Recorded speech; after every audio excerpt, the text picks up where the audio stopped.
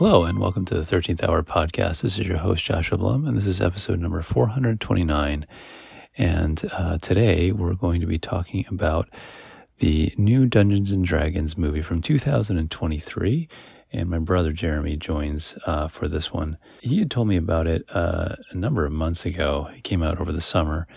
And when I remember seeing the trailer, it looked okay. I don't have as much background as he does recently.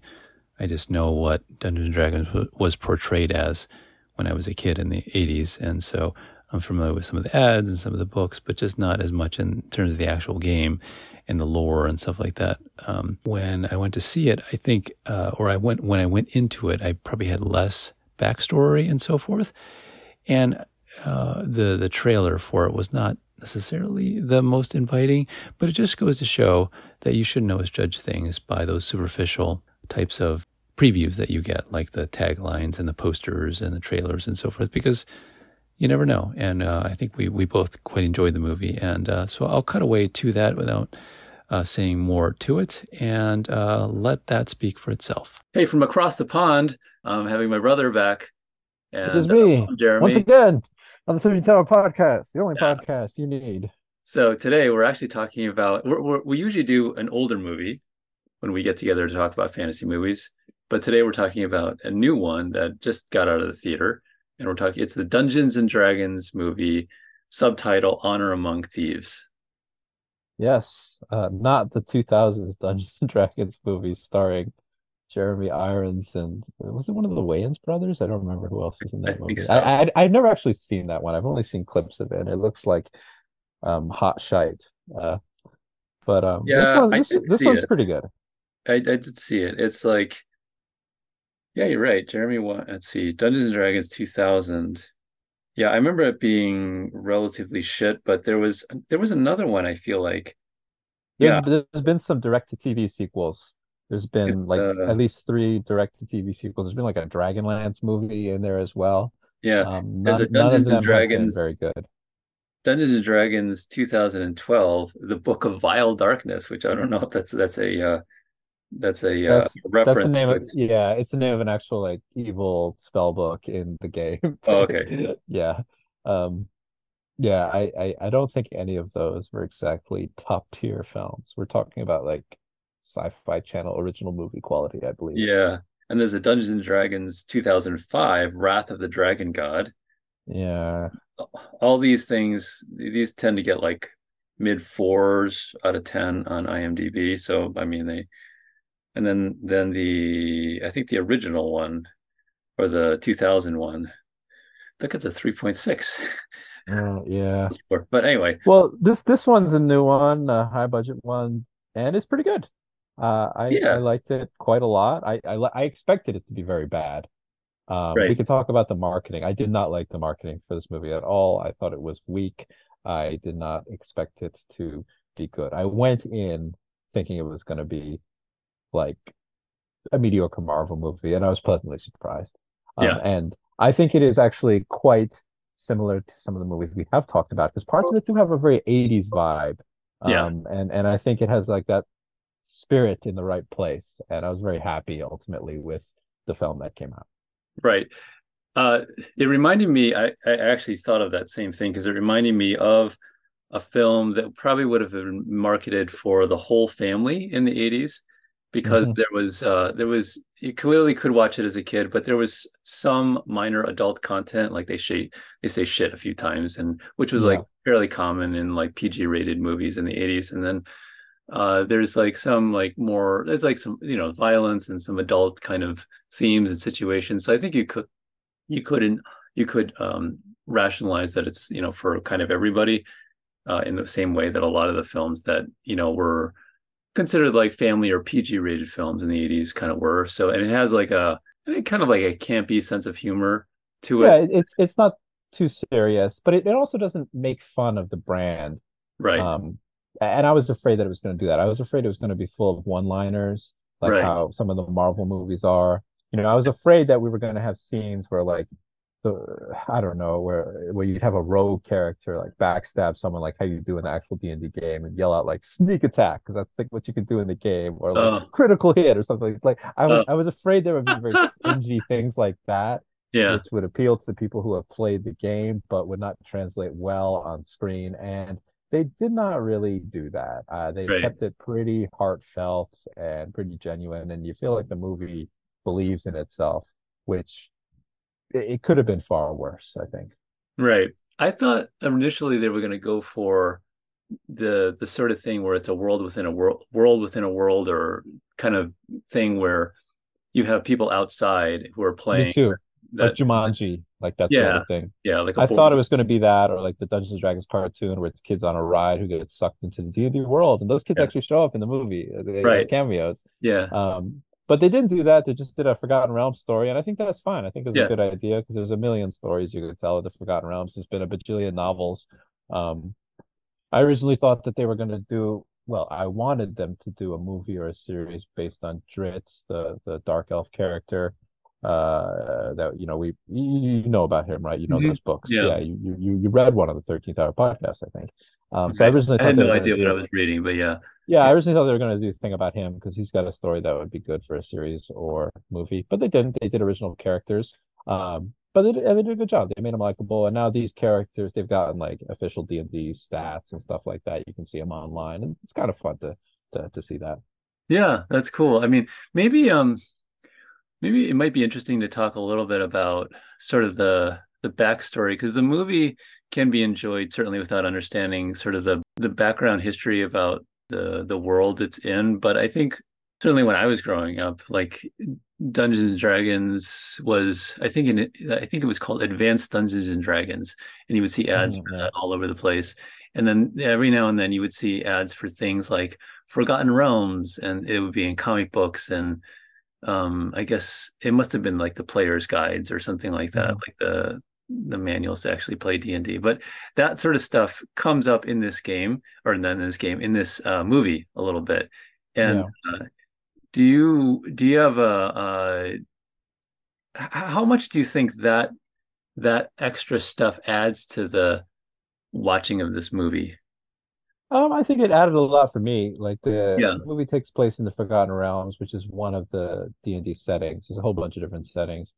Um, that you could use to play the D&D game. And Forgotten Realms came out in 87 officially. Oh, So it okay. yeah, it came out for second edition D&D, I believe. Maybe it was first, maybe it was the tail end of first edition, but you would remember probably seeing Forgotten Realms ads because it quickly became one of the most popular Dungeons and Dragons settings. Just because there's a lot you could do in the Forgotten Realms. It's a pretty expansive realm, and there's a lot of interesting races that you can play as, a lot of interesting monsters, a lot of interesting set areas you can visit in the game. And it was created by Ed Greenwood, who is a librarian who lives in Canada and apparently a pretty cool guy. I have friends that have actually met him. He created a character called Elminster the Wizard, Oh, who right. may or may not be actually featured in this movie. Like one of the characters, Simon, is alluded to be a descendant of Elminster. And I don't know if the scene in the movie, that scene where Simon is attuning to the helmet and he Yeah. meets like an ancestor. I don't know if that's meant to be Elminster or not. I'm not sure. It could be. Like Elminster is usually portrayed as white. This guy was portrayed as black, which is fine. But it's sort of they flat out state that Simon is a descendant of Elminster at one point. And I Oh, don't know if that was meant to be Elminster or just a member of the Elminster family tree. oh, interesting. Um, Okay. yeah, Yeah. but Ed Greenwood created a character called Elminster the Wizard, who has also had a bunch of books written about him. He's one of the big characters in the Forgotten Realms. Kind Dritz of the like Dark Gandalf, Elf, right? Or something like that. yeah, kind of like Gandalf. Dritz the Dark Elf, another big character in the Forgotten Realms. So a lot of lore has been built up in the Forgotten Realms over the years. The Baldur's Gate games take place in the Forgotten Realms. Um, and currently in Dungeons and Dragons Fifth Edition, the Forgotten Realms is sort of like the default setting, Oh, okay. where most of the adventures take place. And there are other settings too. Before the Forgotten Realms, there was Greyhawk, which is the personal setting of Gary Gygax, one of the Hmm. creators of D&D. There were a couple Greyhawk books that we owned as kids. If you go to mom and Really? dad's room and look at the spines of some of the books that are in my shelf, you'll Yeah. see the logos of the various settings. There's like Forgotten Realms. One of them says Greyhawk. Uh, There's another one called Spelljammer, which is like D&D in space. Ravenloft was like the D&D horror setting. And so D&D at this time branched off into all these different settings you could use if you wanted like horror fantasy Sure. versus epic fantasy versus space fantasy or whatever. And Forgotten Realms is sort of like your kitchen sink heroic fantasy. You can kind of do all the tropes are there. Um, it's what you might think of when you think of D&D. Some people don't like it because some people don't like this flavor of Dungeons and Dragons. But I've always enjoyed the Forgotten Realms, and it has its flaws, but it is a very interesting setting. One of the main flaws is that really like I always joke that like basically like only one small corner of the Forgotten Realms is detailed. It's the basically the corner where this movie takes place, the Sword Coast, which is like the western coast of this continent, Faerun, and it's where all the cities like Baldur's Gate, Neverwinter, Icewind Dale, the snowy place where the movie takes Yeah. place. That's where all of this is located, and Oh, okay. most of the Forgotten Realms stuff takes place around that section of the world. People get annoyed because they're like, what about all the other parts of the world? They don't receive as much attention, but like most of the stuff is right there. Like the Dritz novels Oh, mostly take place in Icewind Dale up north and along the Sword Coast. The Baldur's Gate games take place around Baldur's Gate, the city. And there's some other parts that are detailed, but the Sword Coast section is the one that's got the most oh, interesting. Okay. stuff written about it. All Yeah. these different worlds that you talk about, are they connected like different continents or something like that? Or is it like totally No, no, separate universes or it's like a something? multiverse sort of thing. You can Yeah. connect them if you want to. There is another setting called Planescape. There was a famous game called Oh, yeah, Planescape Planescape Torment. Tournament. I remember that one. Yeah, the Planescape setting is supposed to. It's like a nexus of all realities. Like it's a city of doors, and when you open a door, you can walk out into another setting. Like it connects all the settings together through this Oh, like nexus point. So technically there is a way to connect them, but when they were created, they were just the personal settings of the guys that made them. This was Ed Greenwood's home world that he used for his own oh, I D&D see. games. And it was the home world that he was creating as a child back in the 60s. Yeah, Greyhawk was the home world of Gary Gygax.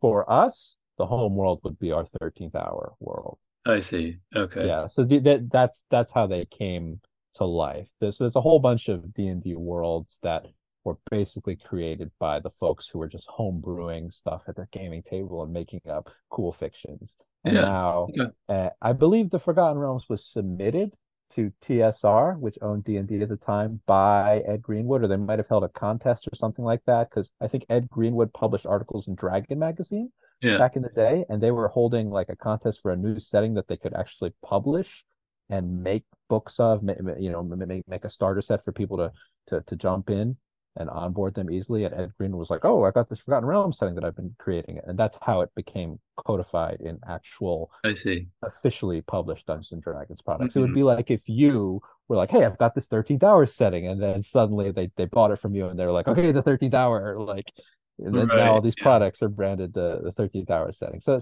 it's cool in that way. It kind of plays into the fact that games like this are really owned by everybody, and you can make something very awesome in your head, and then suddenly you're seeing it on the big screen. Like Yeah. Ed Greenwood tweeted that he was seeing the realms on the big screen. It was a real magical experience for him, Yeah. even though they did not, to the best of my knowledge, I don't think they thanked him in the credits, and that pissed me off. They said he might have gotten Yeah. special thanks at the end, but in the credits it says based on Hasbro's Dungeons and Yeah, Dragons. I saw that and I was like, what? Hasbro owns this? Hasbro owns Wizards of the Coast, which makes Dungeons and Dragons. Yeah, Oh, but dang, Hasbro. I feel like it should say based on Wizards of the Coast Dungeons and Dragons at the very least, based on Ed Greenwood's Forgotten Realms setting, because that's where it came from.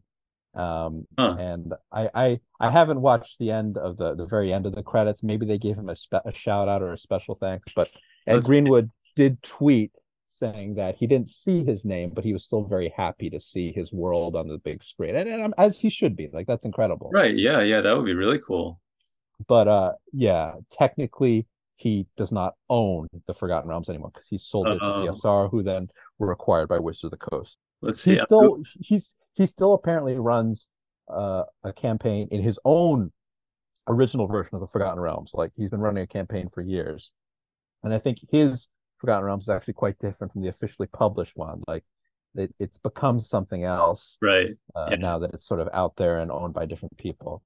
Um, but he's the guy that came up with these original cities and places that are mentioned in the movie. Yeah, Let's see. I'm looking in the credits of the movie now, and I don't see his I- name. Let's see.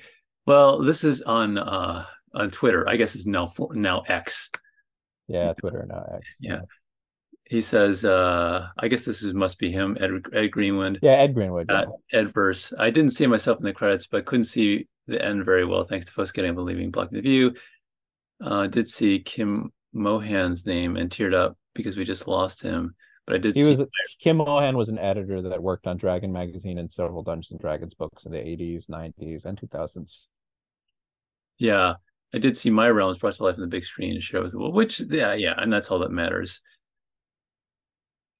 He says if folks who never knew about D&D or worse thought of that satanic game go away from the theater thinking, okay, that's what the kids are playing down in the basement. Neat. Okay, then I want to make a movie all gamers can be happy with. Yeah. Yeah. All right. Yeah. I mean, they I should. mean, yeah, I don't know. Ed Greenwood got paid back in the day. He is, but he's like he's not a rich man. He's a regular dude. Yeah. He's a librarian that lives maybe in Ontario or something he's a humble guy, and if you go to his various social media pages, it's mostly just him like tweeting out random lore bits of the Forgotten Realms. Yeah. Like his Twitter is just him tweeting out little Forgotten Realms stories.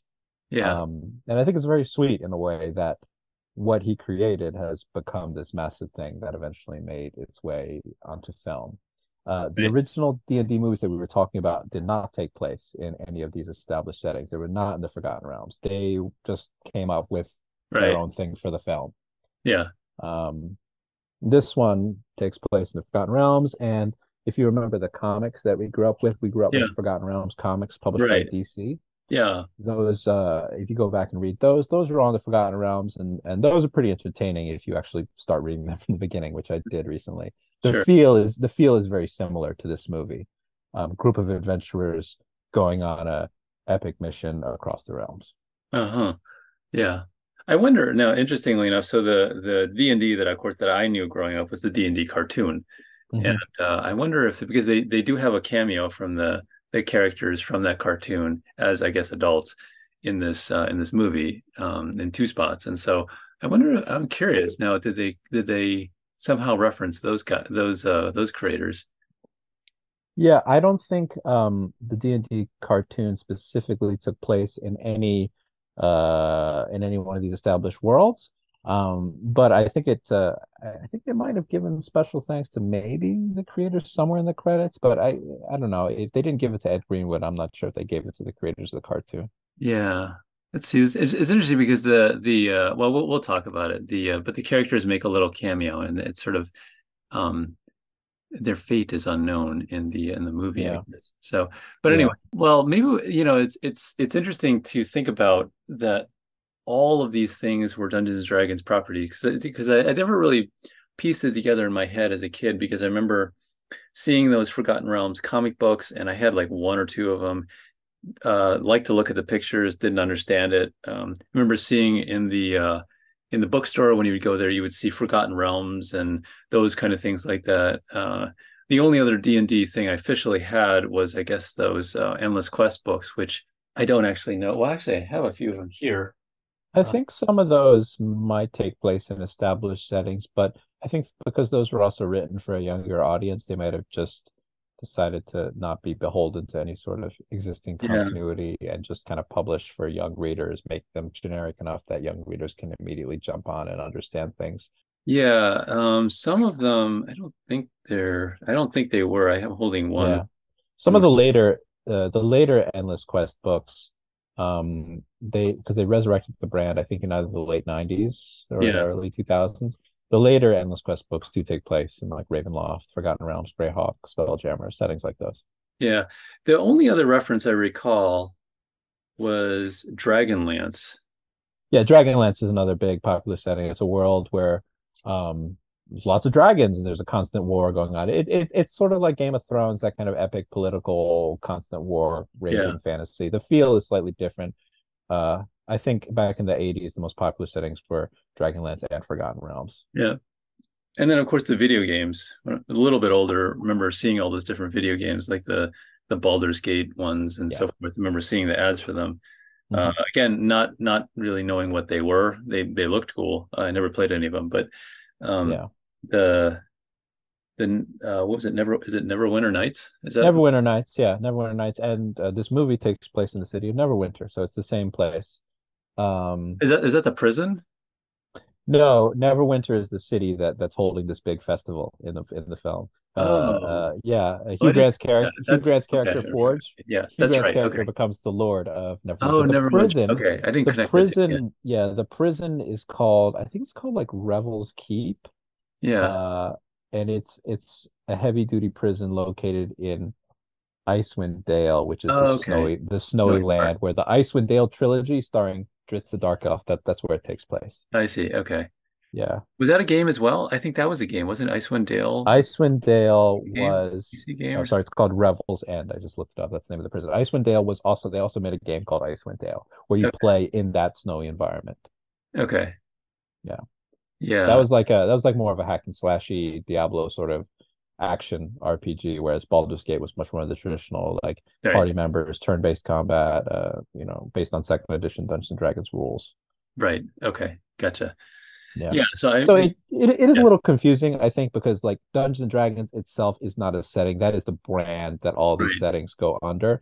Yeah. And that's like other game, like Pathfinder, for instance, is a little different. Like Pathfinder has just one setting. But Dungeons and Dragons has a whole bunch of little ones. Yeah. Okay. Yeah. So Yeah. this movie could have also been subtitled Forgotten Realms, Honor Among Thieves. Right. Okay. Yeah. Makes sense. Yeah. I think the interesting part of well, many interesting parts, of this sort of thing is like the feel the feel of I think the movie was I think sort of similar to the feel of the cartoon in that it didn't really take itself terribly seriously, and so it also fits with the I think the way the at least the games I've played, the D&D games I've played, the way it Hmm. kind of tends to go where Yeah. there's a lot of like unexpected kind of situations that occur based on random chance or whatever, and then you have to adjust to it. And so I Hmm. think that part kind of was I don't know if that was intentional or not, but I I think so. it was Yeah, I think it's meant to mimic the feel of a D&D game, a party getting into unusual scrapes and then having to hack their way out of them. yeah. Should we go through the plot a little bit? Because I mean, the plot Yeah. is, I mean, it's a heist movie essentially, Hmm. so it's fairly straightforward. But it might be interesting just to kind of like so we set the stage and set the characters, so we can keep them straight. So I think the main character is this guy named Ed, right? He's sort of the Yeah. the prototypical. I guess he would the you said the character class would be a bard, right? Yeah, Like he's a bard. Yeah, Chris Pine's character, Ed, yeah, he's a bard. and He's not quite like a bard in the games because bards in the games usually have magic, and yeah, he doesn't like they spin songs with their magic, and Ed doesn't really do that. But he has like the charisma of a bard. He's got a lute. He sings songs throughout the game to cheer up his party members. Like he is the bard character, right. I think. And he was sort of like he was not quite like the fighter kind of character, but he Yeah, was he's not a fighter. Yeah. sort of your typical kind of like leading man. And Hmm. the story centers around him. He was a I don't know, was he a knight or something? This thing called a harper, some Yeah, kind of like the official Harpers is a military, paramilitary kind of thing.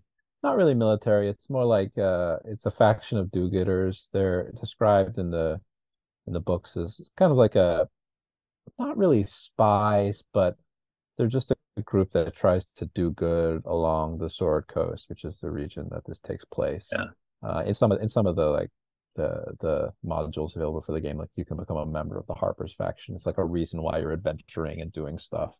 Um, yeah, so like he's basically not really so much a knight, but kind of like a member of a honorable like a um paladin. Is that a paladin or something? Was that what it be called? not quite a paladin because they're not like paladins are usually holy, like Yeah, beholden to a deity. So these guys are more just beholden to the general sense of we need to do right by the world, stop wrongdoing in its tracks and just be good. yeah. Yeah. He struck me Harper's as are kind of like an ex-cop, kind of like that kind of character, where he was like yeah, yeah, kind this, of. Yeah. maybe not quite military, but something where it's involved in protecting other people. and then Yeah, yeah, he yeah. decided to go rogue. Yeah, he goes rogue because his wife bites the bullet, Yeah, unfortunately. yeah. So he has a wife and he's a daughter, and he's but then he starts kind of like skimming off the top, I guess you could say. And then he turns to a life of of crime, Yeah. Well, essentially. his wife is killed in a um wait, isn't it his wife is killed in a like a oh yeah, yeah, he steals from the Red Wizards of Thay, which is a group of evil wizards in the Forgotten Yeah, Realm. Thay is like this um kind of like dictatorship kingdom to the east ruled by wizards, and like half of them are undead. yeah, That's the whole thing. And so I yeah. think he steals from them, and then his wife is killed as revenge, and then he just falls into depression. He's got like a little Right, daughter, and right. he falls into drink, and then he meets Holga, the barbarian character played by Michelle Rodriguez. Did it ever say why he started to steal their stuff? I don't remember why. I mean, it just He kind of hint that he had this thing going with the Harpers. He didn't feel like it was. He was sort of yeah. isn't he sort of protecting those red wizards or something like that? He felt it wasn't worth it or something. No, And I think the because he's a member of the Harpers, but he doesn't have that much money. Like it's a very noble cause, but he's not supposed to like he doesn't get paid very well. That's essentially the long and short of it. And so I yeah, think he's tempted to like steal things, and then the Red Wizards, um, for payback time, they kill his wife, and then he gets even more depressed, and then he goes and but basically becomes a thief along with his barbarian friend. yeah. It kind of seemed like he was like maybe not necessarily Robin Hood, robbing from the rich and giving to the poor. He was like robbing from the rich and giving to himself, more or less. That's eventually what he becomes with Holga and his daughter. That's what they But it become. seemed, yeah, but it's also seemed initially when he starts like taking stuff from the Red Wizard, Yeah, yeah, the Red Wizards, they're kind of like the man, right? They're like the people in power or something like that, and they represent like, yeah. They're basically a group you're not supposed to fuck with. yeah, Don't steal their stuff. They'll get you. yeah. So that and then that happens, and so he assembles a band of folks who, help him steal stuff, basically, Hmm. right? There's like there's Holga who is the I don't know, she's like the tank of the group, Yeah, like she's a yeah, barbarian tank, very much barbarian character. right. Um, Fighter. yeah, There's a Simon Sorcerer. Simon the Sorcerer, not the character that stars in the video game series Simon the Sorcerer, but he is a half elf sorcerer. Half-elf. Supposedly descended from Elminster. They say he is the descendant of Elminster. I don't know if later on he has a vision where he talks like an old guy. I don't know if that's supposed to be Elminster, the movie's version of Elminster, but he is descended from Ed Greenwood's character, Okay, apparently. gotcha. The rogue character, Forge. Yes, Forge the con man, played by Hugh Yeah, Grant. He is a con artist. He is like the villain of the film because right, he really screws over all of his old teammates. right. Um, he becomes the Lord of Neverwinter eventually, and the whole plot revolves around breaking into his castle and then stealing back this artifact that Ed can use to resurrect his dead wife. Yeah, Um, and then but yeah, Hugh Grant the does a good job playing him. yeah, and then the Sophina character, who was the Red Wizard. Was she part of the original team, or she just kind of like joined later? No, she was someone that I think they worked with on a job. Yeah. In the beginning, remember they're working with her on a job, and I think their job was to she wants to steal that horn, that red horn thing Oh yeah, that that's her right. boss can use to like turn everyone undead. Yeah, So she hires their crew for a job. yeah, that's right. And And she's during the job, she focuses too hard on getting the horn, and they end up killing a bunch of people. And Ed is like, "We don't kill people." And then that's to right. keep people from chasing them, she casts a time stop spell, which is an actual D&D spell, and everyone gets stuck in it, and it all goes to crap. Yeah. Um, so yeah, she's like the villain, the other Right. villain of the movie. The only one who doesn't get stuck in that spell is the rogue character, right? The Hugh Grant character. Yeah, Hugh Grant character. Yeah, he gets out. Hmm. And then so Ed entrusts his daughter to Hugh Grant to look after her, and he does look after her. He primarily looks after himself, but yeah, he Hmm. does look after her. And then Ed and Holga get tossed in the can, Yeah, and they're there yeah. for a few weeks. I quite like the first scene of the movie where they're escaping from the can, and he's explaining his backstory, and then he comes up with this elaborate plan to jump on Wait, Jonathan's is back. Jonathan an official character or something like that? No, Jonathan. So Jonathan's an Aarakocra, which is like a flying eagle dude. And I just think it's funny because there's this joke that when you want to improvise and come up with a name for like an NPC, if you're a DM, you just like pick a regular name and slightly make it fantasy. So Jarnathan is his actual name, Jarnathan. Yeah. It sounds like Jonathan, but Yeah. it's a Jarnathan. And I just think it's funny. And then Okay. like in the beginning of the movie, they're literally pleading their case in front of a council. And then their whole plan is dependent on Jonathan coming in so they could jump him and like crash him out a window and fly to safety, which is Yeah. very much like a D&D player sort of thing. We're gonna do this. This is what we're gonna do. We're gonna like Yeah. tackle the flying dude and jump out the window. Right. And then it's revealed they didn't even have to do that because the council was going to pardon them, but they do it anyways. And then Yeah. it's referenced as like a funny twist at the end of the film where the Hugh Grant character Forge is now in the same prison and tries to do the same thing to Jonathan. They keep screaming out his name, Jonathan, and then fails because they've set up Uh, a wall where the window was. yeah, that was Um, actually one thing I thought they did very well with this film because they had a lot of callbacks that tie it in a loop. And so mhm. that was one of the little callbacks where they at the beginning of the film starting with Jonathan in the prison, and then it ends basically with him there. So Yeah. my favorite character actually was Jonathan. Jonathan's really funny, and the best part is he's animatronic. He's an actual, Oh, yeah, really? he's an actual animatronic Yeah, slash guy in a costume. He's that's not CG. really They, that's cool. yeah, you can go on Twitter and just type Jon. Well, I think there's a lot of Jonathan memes now, Yeah, but because a lot of people like him. But you can look at the D&D Twitter, and they were showing so like the costume they made. It's a guy in a suit slash an actual animatronic, and I don't think he's CG at all. I think they actually filmed them riding on him, like swinging from a rope. And it's really funny. Like it gives the movie that 80s quality. There's a lot of animatronics. Jonathan and a couple other characters are all animatronic, and there's there's some obvious CG for the bigger creatures, but a yeah. lot of stuff is not CG. Right. Yeah, I thought that was I thought it was, I don't know if Jonathan actually talks or not, but He talks a little bit because I was rewatching it with subtitles. He says, "Oh, I'm sorry that I'm late," and then oh, okay. Okay. Ed runs up and squeezes him. It's like Jonathan. He's like, "Oh, unhand me," and then they just go out the window. But I just remember him like getting crashed out the window and he's like squawking. Yeah, yeah. So uh I thought that that was hilarious. You reminded me a lot actually of Tim Ferriss's Cock Punch characters. Yes, Have yes, you seen those? similar. I have not seen Cock Punch, but I get the vibe. Yeah, so basically so anyway, Tim Ferriss was a guy that we went to school with and danced with, and he has a I don't quite understand the world of NFTs. I just it's something I don't quite understand, but It's a um bit of a grift. That's what it is. well, he created a world basically because based on his own experiences with I think D&D as a kid, grew up in a similar time, and he created this world of basically like chickens, I guess, that are Mhm. they look like humanoid chickens, and they have a head of like a chicken or a rooster, and then they walk on 2 feet, so they look exactly like Jonathan. Yeah, And so that if you go into cockfunch.com, just and you can put that in, you can see all kinds of these images of similar types of creatures. So nice. Yeah, yeah, Jonathan is great. I also like Jonathan. That's one of my favorite characters too.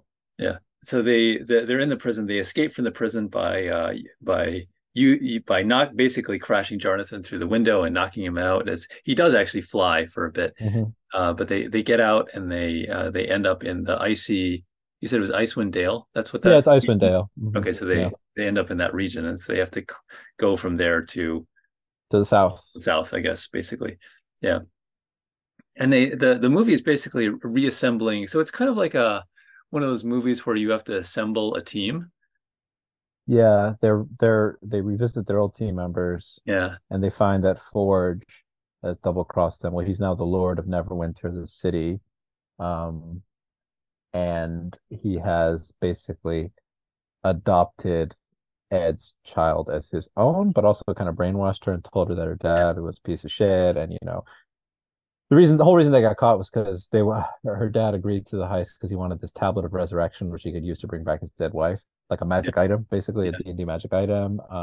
and forge lies to his daughter. Says, no, your dad was only in it for the riches. And so when that's the main, I think, heart of the movie, the relationship between the Ed character and his daughter, and like trying to get her back. And that's the reason for the whole heist thing. Ed and Holga and later Simon and the other characters they assemble want to break into the castle of Neverwinter, get that tablet of resurrection so that Ed can get his wife back, and he also wants to get his daughter's trust back as well.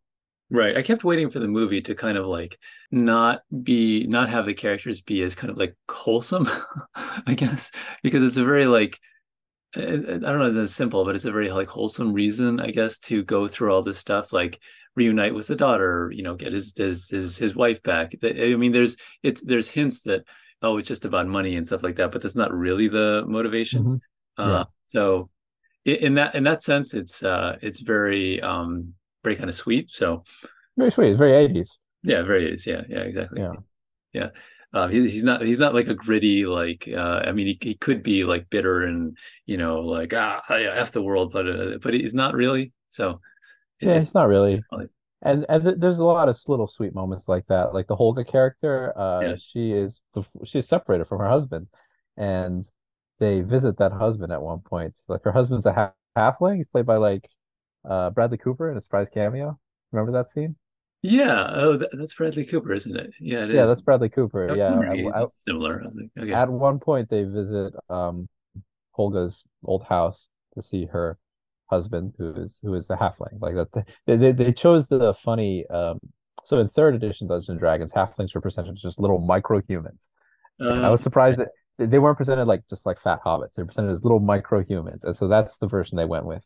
I guess I see. because they didn't want to go in the same direction as the hobbits. So like he just showed this little micro human. I was very amused to see that they went with that version of the halflings. Yeah, I was confused And by that. Yeah, a little yeah, bit. no, Like, wait, he's just a little. is everybody giants or something? Or I don't. I No, never. no, no, no. He's just a little micro human. Yeah, He's a halfling. There's a couple other halflings throughout the movie. yeah, Anytime someone's really small, they're halfling, and yeah. they talk briefly, and like he's moved on because Holga led a life of drinking and thievery, and he said it was too much for him. But they still have a very kind of respectful Mhm. relationship, even for separated people. And I thought there was another sweet moment in the movie. Yeah. And from that visit, they get this cool item, which I don't know if is a D&D item, but they get this staff that can create portals between places. The hither staff. I think it's called that. Yeah, it's hard to say. Hither or tither staff, Yeah. but it creates a portal, and you can go in the portal and go out like 500 yards away. I think it's an item now because of the movie. I don't know if it was an item before the movie, Oh, but okay. it's an item. It's an item now. It's a cool. It's either way, it's a cool idea, and Yeah, it's it's a very allowed cool them to idea. basically complete their heist. Without that, I don't think they Yeah. would be able to live through the whole thing. Yeah. Hmm. Which is so it's a very cool idea. So yeah, it's a team assembly movie, and once they've assembled sort of this, I guess, super team, they then have to basically create a plan and series of sub plans to get back Ed's daughter and get this artifact to resurrect Ed's wife. Mm. So we have the What? characters Yeah. are What do you think of the other characters that join up in the Yeah, team? so we have Ed the Bard, we have Holga the Barbarian, we have Doric, who you said was a druid. Yeah, she's a druid. What kind of she's like she has horns and a tail. Like what's that? Is that a she's character? a Yeah, tiefling, so that's like a new okay. playable race. Tieflings are basically half devils, like human and a devil, and so she has devil blood in her, hence the horns and the tail. Um, in a lot of art now, you can Google tiefling. Usually they're like they've got red skin or like blue skin. They went with a more subtle depiction of her where she just kind of looks like normal, but she's got horns. I see. And it kind of hints that she was like outcast or something like that, and then these elves took her in or something like that. She is a member of the Emerald Enclave, which is another faction like the Harpers in the Oh, Forgotten okay. Realms. Okay. It's like the radical protect nature people, basically. Oh, The okay. eco-terrorists. Yeah, Eco-terrorist. eco-terrorists. Yeah. So I believe they introduce her when she is freeing one of her fellow Emerald Enclave. The Emerald Enclave are usually elves, But I think they did take her in, and she's introduced. She's a shapeshifter, which is what druids can do, and she shapeshifts into an owl bear, a classic D&D monster, to Yeah. protect her elven friend. And they managed to convince her to join them because they need her wild shape powers. Wild shape is the druid feature, and actually she you can't wild shape into a druid in game. Like you can only wild shape into a beast, which are classified as like, stuff. She does transform into like a mouse, a deer, like a little insect. An owl bear is classified as an aberration in game because it's two different animals melded together. They were created by magic, owl bears. So Okay. when the movie's trailer first came out, they showed her transforming to an owl bear. All these people were like, "You can't do that in game! Like, what the hell?" But I think they've changed the rules now for the upcoming new edition of D&D, where you can transform to an owl bear precisely because of Oh, this character. oh, okay. Okay, Yeah. interesting. Yeah. So you can transform into lots of different things. And I remember you enjoy the owlbear action. Yeah, I do like the owl bear. I think Doric actually the she has one of the best scenes in the movie where they show her in her wild shape where she's infiltrating the castle, Yeah. and then she has to get out, and it's like all one shot of her transforming into her different animal That's forms, cool. Yeah. escaping the castle. That I was thought cool. that was a very cool scene. Yeah. Yeah, that's cool. Then the rogue character, I mean, is Forge. He technically becomes the bad guy. Um, Yeah, he's a bad guy. yeah, and he does well as a bad guy. We have Simon the Sorcerer. Let's see, Zank the Paladin. Yes, Zenk the Paladin. Yeah, he shows up halfway through, does his thing, and then leaves. I like Yeah, him. and then comes up at the very end. Yeah. Um, let's see. I let's see. I thought it was interesting because as I was watching the movie, I inevitably had some comparisons to the original cartoon. Hmm. So in the original, have you seen the cartoon? I've seen bits and pieces of the cartoon. I haven't Yeah. properly sat down and watched Yeah. it yet. So the cartoon actually, the characters of the cartoon actually do show up in this movie in small bits. But there was the main character who was kind of like, I guess he would be like a ranger. His name is Hank, and he carries a bow. He's dressed in Yeah, Hank the Ranger. Yeah. Hank's the ranger, and then there's a little kid named Bobby who's the barbarian character. Bobby was the barbarian. Hmm. Yeah, which is kind of like he's kind of like the I think for the Holga character, what they ended up doing is taking like the like sort of well, we'll get to the comparisons in a second. So then there's also Sheila, who's the thief. She has a cloak Hmm. that makes her invisible. Hmm. And then there's Diana, who's the acrobat, and there's a guy named Eric, who's like the cavalier, I guess he's called, which I guess Yeah, knight. Cavalier and Acrobat were not really main character classes. In some Yeah, versions of the game, they're like subclasses, like archetypes you can become. Acrobat is a little, they kind of made that one up for the cartoon, but Cavalier definitely in some versions of the game you become a Cavalier. You have like your steed and you fight on horseback, stuff like that. I don't right. think Eric in the cartoon ever had a horse, so he just I don't called a think Cavalier. I don't even know if he has Yeah. a sword. He has a shield Yeah, though. it was sort of shield. Yeah, okay. So Yeah, they kind of just made that up for the cartoon, but yeah. right. And then there's Presto, who's the magician. So Hmm. interestingly, so Simon the sorcerer in the movie is very, very similar to Presto the magician in the cartoon. So they're Yeah. both, magic wielders, but they both like screw up most of the time, more often than they probably actually get successful. Although they are Hmm. successful sometimes, and they both struggle with their own self-confidence. And so they're actually very similar in many ways. I think the character of Holga, who is the barbarian, like the fighter, is kind of like a combination maybe of like Bobby, who is the barbarian, and then Diana, maybe, who is the acrobat Hmm. in, Yeah. Hmm. in the cartoon.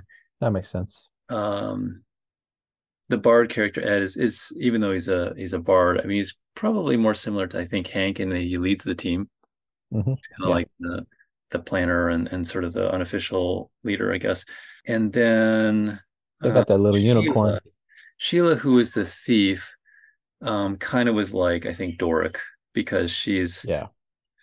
uh, like they both had red hair. They both can do magic things. They're kind of similar in sort of what the role that they have. So there was And some actually, parallels, I think. in the movie, the Ed's daughter, I think her name is Kira. She has an amulet of invisibility. Yeah, she Some does too. similarities there. There's Yeah, also those kids had that unicorn, the baby unicorn called Uni that right, they run around with. right, I don't think that didn't make it into the movie. right. Yeah.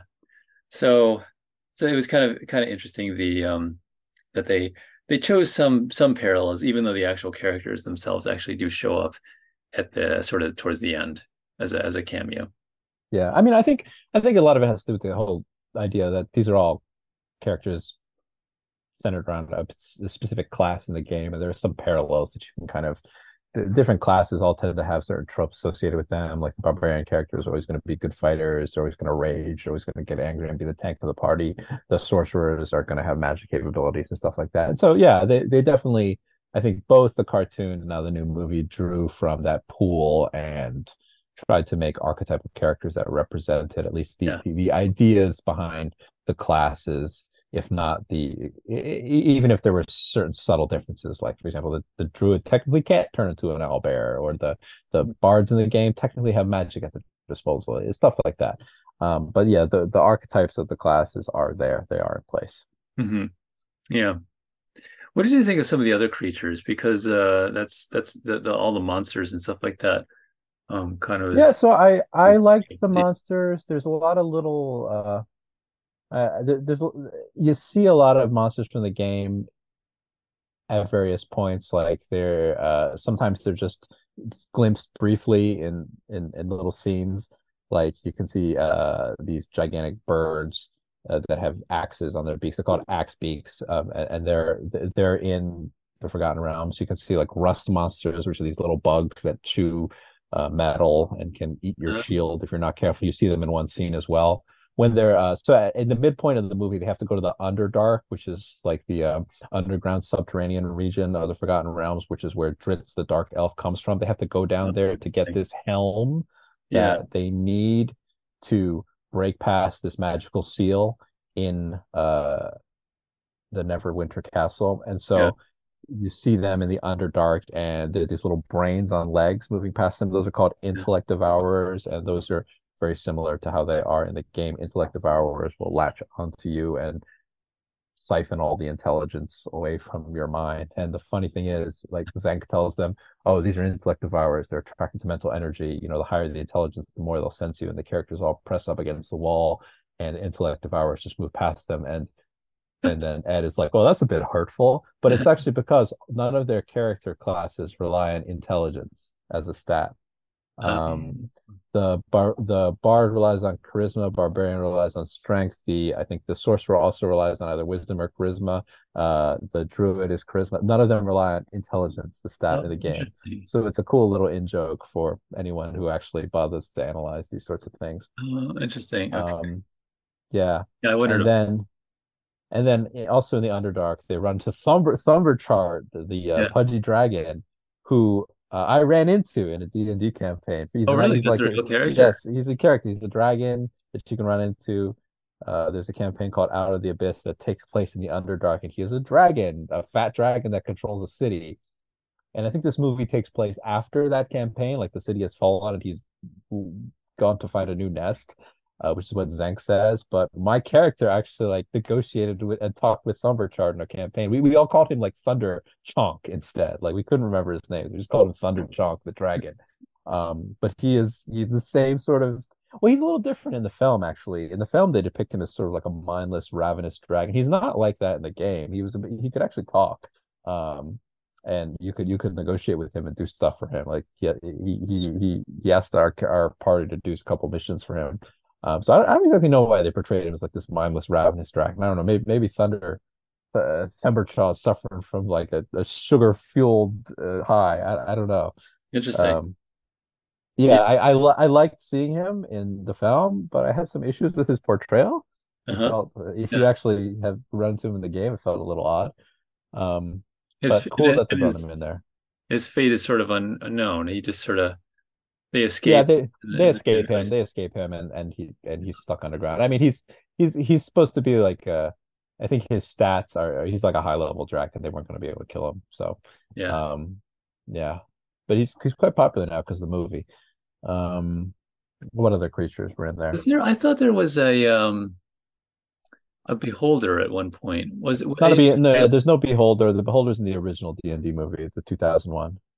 Oh, I thought I could have Yeah. sworn there was in the trailer.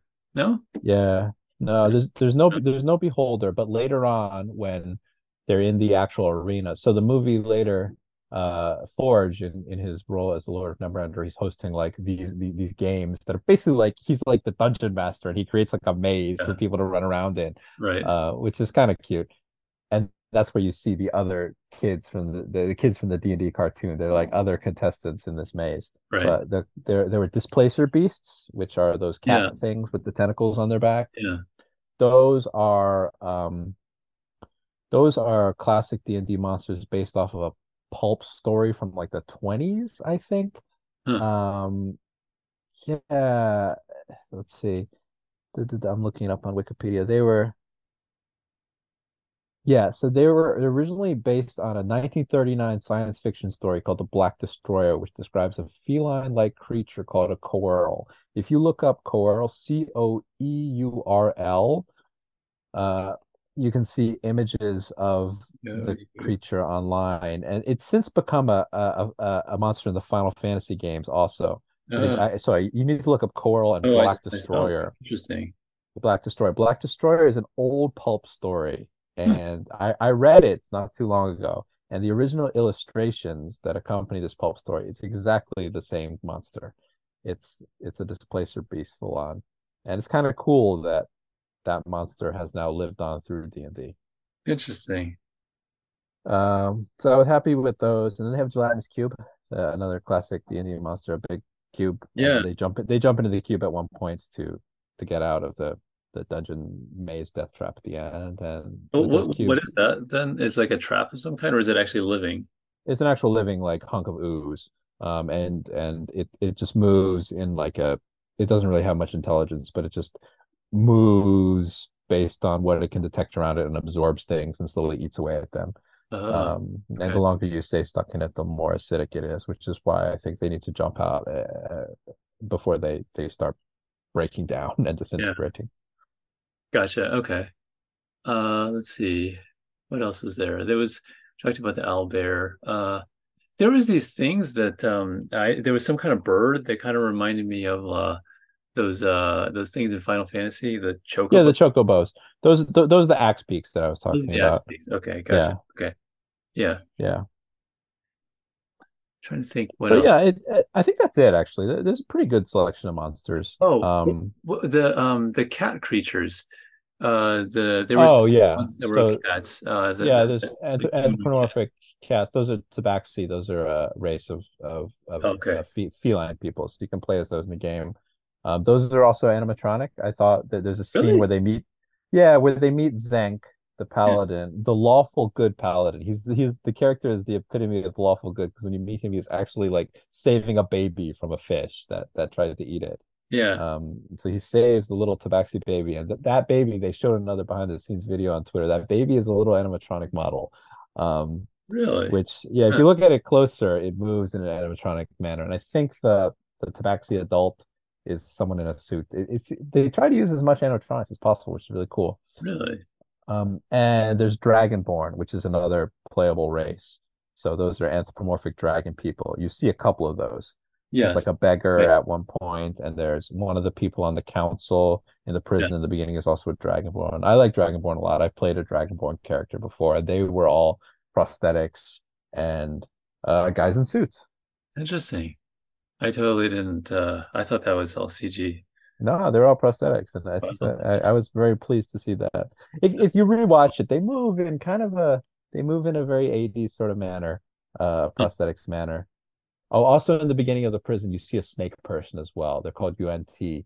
They're snake people in the game. If you, it's a very quick like blink and you might miss it, but there's a snake person behind the bars. Oh, okay. Yeah. Interesting. Okay, so there's a lot of the stuff that, yeah. I mean, if I think if you saw it and you were familiar with it, you would pick it up. That's, yeah, interesting. I mean, even like I think without necessarily understanding those things, we just kind of accept it as is, like watching like Star Wars or something like that. It's like, oh, okay, Hmm. some kind of different race of. Yeah. Hmm. So yeah, cool. So lots of cool creatures.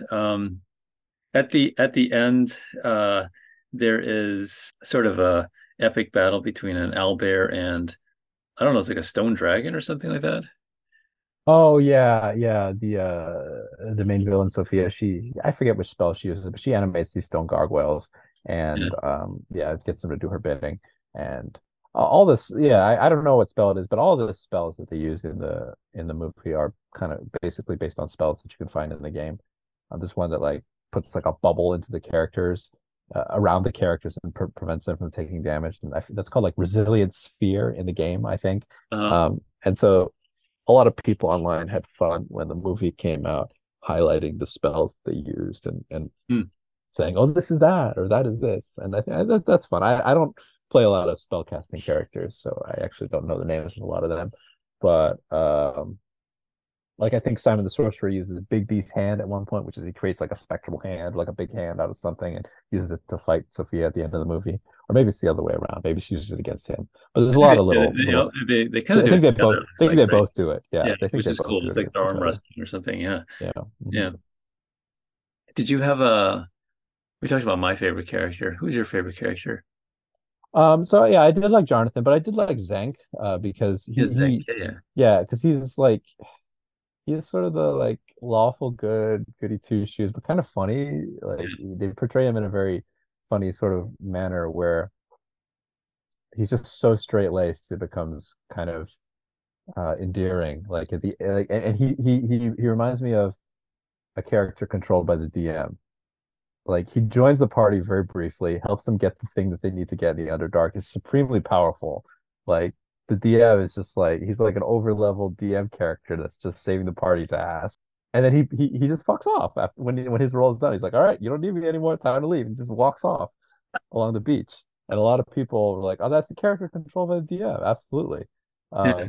The DM is using him to explain this elaborate trap, this bridge they need to cross. Then one of the players is like, "Oh fuck it, I walk on the bridge." It's like, "Oh, the bridge collapses." Well, good job. Like it's that sort of vibe. And I think for me, because I am often the game master, that was pretty funny to see.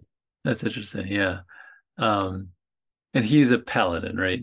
Is that what it He's is? a paladin, yeah. Yeah. He's the epitome of a paladin, a lawful good champion of the people. Right. Um, he is he is from Thay, the same place that the all these red wizard bad guys come from, but he is like a good person from Thay. He is there to show you that they're not all evil, and I think Right. Ed has some trouble with that because Ed's a little bit prejudiced perhaps, but Yeah. you know he's so good that eventually even Ed has to acknowledge that he's not so bad. Right. Yeah. He has a So traumatic story. Yeah. yeah. Oh, I found out actually that Zank was originally in the very early drafts of the movie. Zank was supposed to be Dritz, Dritz Oh, Duerden. He okay. was supposed to be Dritz, but they changed him, Uh-huh. probably because they figured that such a well-known character might distract from the story that they were trying to tell, which has, that's fair. Yeah. Yeah, that's true. Yeah, they create a new character, which is good. Yeah, they create a new character. Yeah. Yeah. I also like the character of Simon. Yeah, I Simon. thought he was a fun character. I enjoy this, I especially enjoy the scene where the way Simon is portrayed is very on point with how spellcasters are portrayed in D&D. He has like a little thing on his belt that he needs to like turn whenever he casts a spell. Oh, So whenever you cast a spell in D&D, you need like a bag of spell components that are like the implements that you need to use to cast a spell, and you need to make uh somatic motions with your hands and also verbal things. You need to say the words of the spell. So mhm. he does that every time he casts a spell. And at one point, like a character actually covers his mouth and he can't finish the spell because he is not able to say the necessary words. So that was all very accurate to how you're a spellcaster in game. And Yeah. the scene I like the most with Simon is when they're using his amulet he uses to talk with dead. I thought that was pretty funny. Oh, And yes. Yeah. yeah, they're talking with all these corpses to try to figure out the location of this item, and then they keep asking. They can only ask them 5 questions each, and they keep asking like questions that use up all their questions. Right. Yeah. Yeah, Yeah. yeah. Yeah. I enjoyed that. And it was the only thing I think I don't know if this was I seem to remember something like this in the cartoon as well, but they kind of portray Simon as the lovable, incompetent kind of character, who has a crush on someone else. So he has a crush on the Doric character, which I understand they always want to inject like a little bit of a love story in these things. Like that was the only kind of like cringe part of the film, at least for me. It was like that that kind of that relationship there. Like I feel like a lot of what he ended up doing and saying were a little bit on the cringe side because the Doric character was kind of portrayed as kind of like a, sort of like a wall of bricks or whatever, when it Yeah, is she not kind of interesting. aloof. She's not that into him. Yeah, he's kind of lovable and competent, trying to. So But is that's also part of his story, I think. Like he eventually learns to like use this powerful yeah, magical he has helmet, a good and arc. Yeah, yeah, he has a good arc. He attunes to this magical helmet and realizes his true potential by the end of the movie. right. I guess I feel like they didn't necessarily need the love story to do that because he gets he kind of learns to believe in himself, which I feel like might have happened to some extent in the cartoon as well. Presto the Magician, like I mentioned, was very much the same kind of thing. It was the almost carbon copy. And then there's this funny scene where like he's talking to his grandpa or whatever that character is who always Hmm. kind of tells him like, "Oh, you're an ass," Yeah, yeah, yeah, yeah. shame on the family name, and he punches him in the face. Hmm. Yeah, yeah, yeah. Yeah.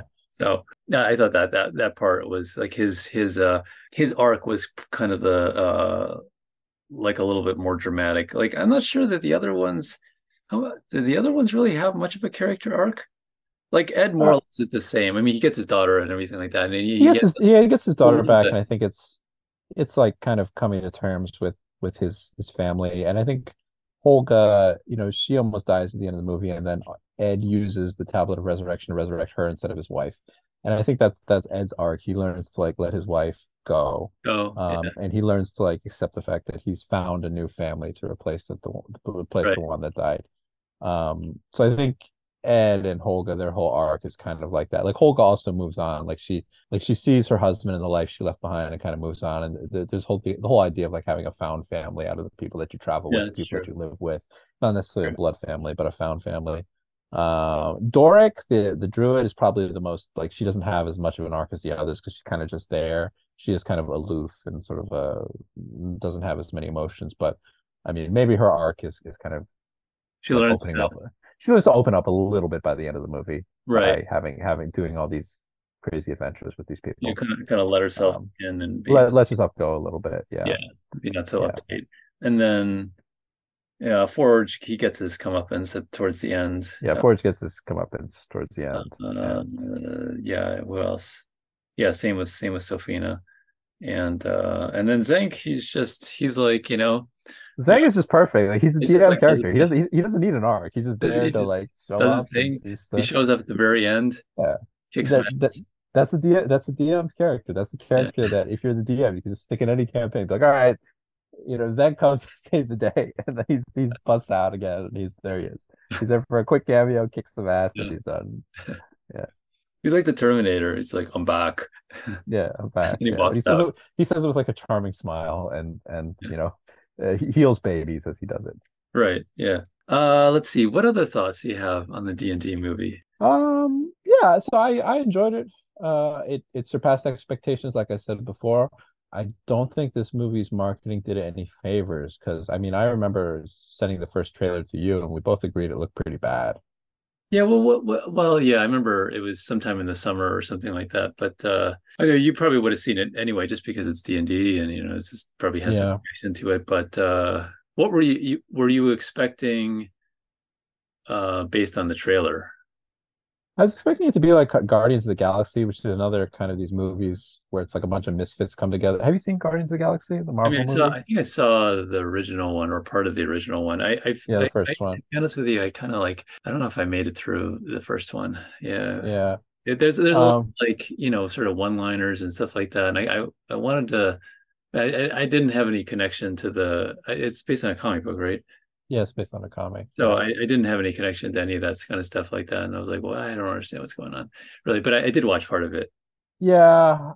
And that movie has like a lot of stuff from the 80s in it that theoretically should appeal to you, like 80s songs and stuff like that. Yeah. But it does have a lot of one-liners. It does have a lot of like It's Chris Pine plays the main dude, Star-Lord, and I'm not the biggest fan of Chris Pine, and I don't really like Star-Lord that much as a is character. it Chris And Pratt? I think it's Chris Pratt, right? oh, sorry, Chris Pratt, not Chris, yeah, no, I Not, get not too the many same. Chris's. Yeah, Chris Yeah. Pratt. Not the same guys, Um, so or Guardians of the Galaxy is fine. Like I like them more in the comics than I do in the movies. But I was these days, anytime you watch like a movie, like a genre film with a whole bunch of people coming together and they're kind of a dysfunctional family, people are like, oh, it's like Guardians of the Galaxy. And that's what people would describe this okay. movie as. They're like, oh, it's fantasy Guardians of the Galaxy. And I was like, I don't want it to be fantasy Guardians of the Galaxy because I didn't like Guardians of the Galaxy that much. And it wasn't like it felt a lot more heartfelt and wholesome to me than Guardians of the Galaxy, even though you could say Guardians of the Galaxy is heartfelt and wholesome. But to me, this movie just felt a little bit more earnest. I get really annoyed at a lot of the one-liners and Yeah, especially Marvel movies. A lot of that style of writing I just do not like it very much. And every time I watch a film in the cinema and you gotta crack a joke after every scene to add some levity to it, like it pisses me off. This movie had that, but not in a way that pissed me off. Like it felt more like a wholesome 80s movie. Like it felt like a movie they don't make anymore. Like yeah, that was the feel.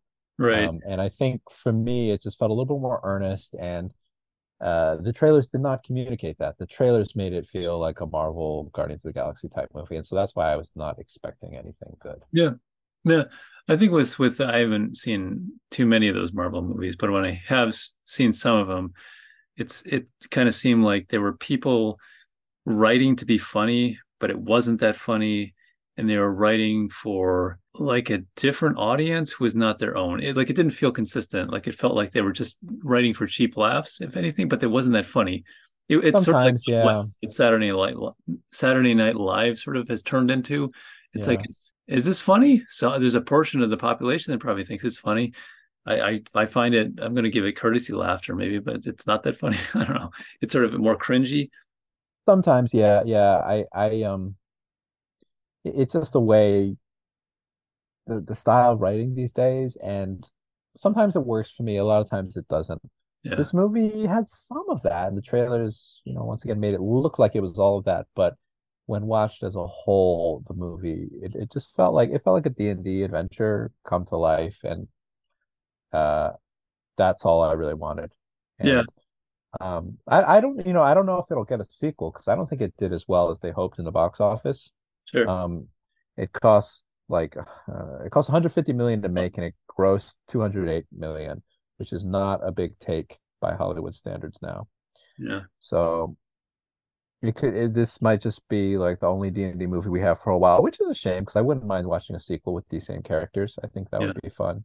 yeah. Um, but at the same time, maybe it's best that we don't have like a crazy super franchise like the D&D multiverse sort of Marvel thing because then you just get as fun as it would be to see these characters again and to maybe see other D&D worlds on screen. Like if you have too much of anything, then it can get a bit It's watered watered down. down. And Yeah, the first Iron Man movie was great, but then now after 30 something Marvel movies, the formula has worn a bit thin for me.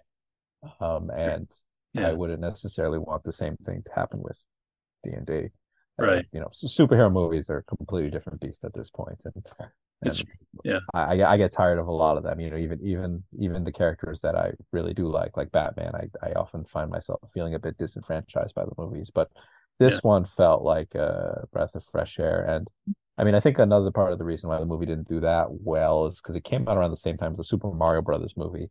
And they were kind of competing against each other. And Mario is a bigger name, and Mario made like a bajillion dollars.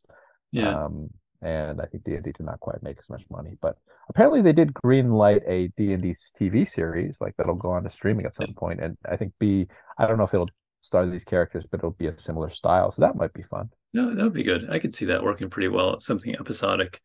Yeah, Yeah. because it lends itself to that as opposed to a one shot kind of movie where you have to tie it all up, right? Hmm. In an hour and a half or 2 hours.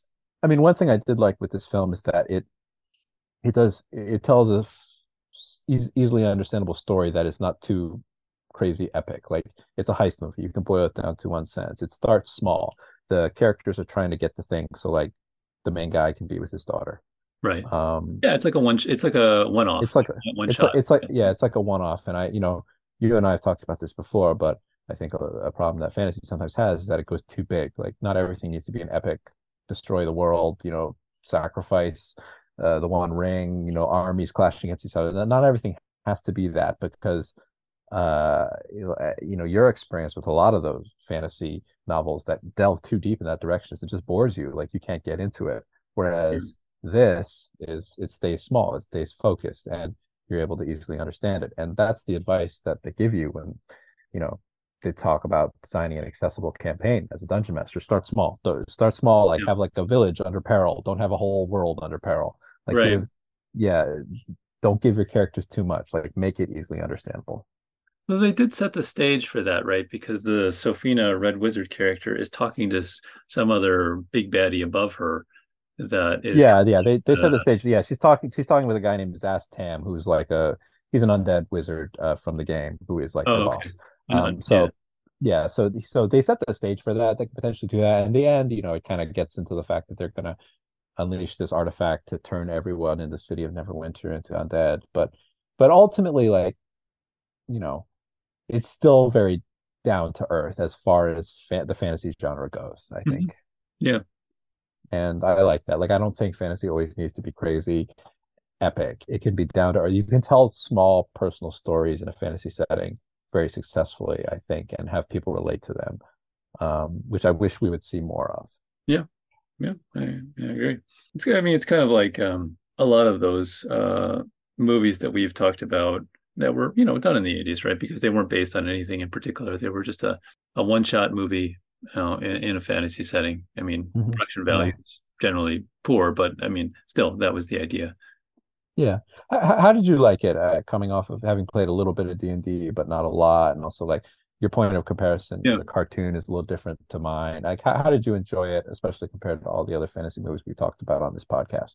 Uh, I I was surprised. I mean, I actually found myself enjoying it. Initially, I there was like I was like, okay, yeah, this seems like a standard kind of thing, pot boiler quality. It seems like it in terms of the story and what it is. It seems like many other movies kind of that went before it in terms of what it was trying to do and the little quips here and there. I was like, okay, whatever.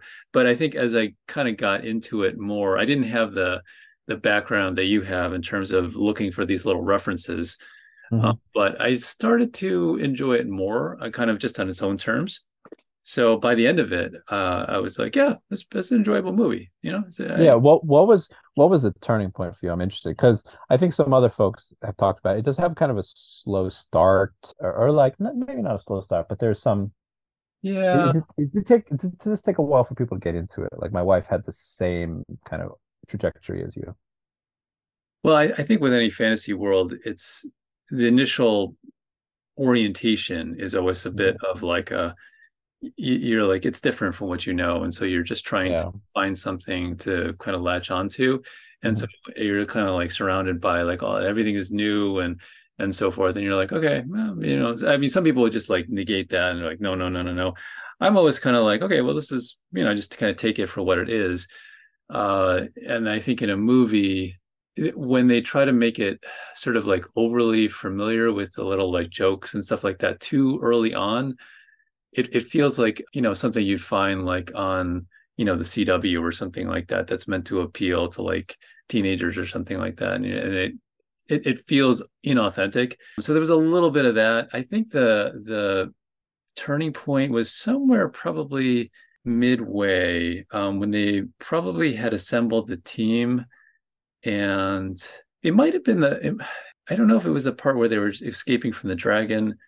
It might have been the part where I mean, I like the scene where Doric is changing from one Hmm. one creature to the next. That was a pretty cool Hmm. scene. Yeah. I like the scene where they're talking to the undead warriors. Yeah. They're asking the Hmm. questions because that was pretty cool, and that was unique. I like the scene where Simon is trying to attune to the helmet and he's not having any success Mm. Yeah. initially.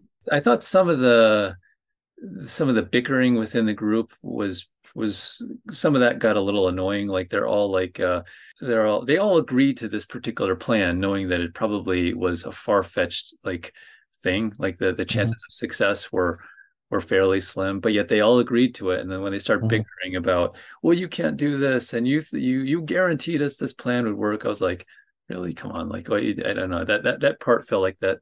You didn't really need that in the movie. Uh, so, but I think by that point, though, I already wanted to figure out what was going to happen. Hmm. So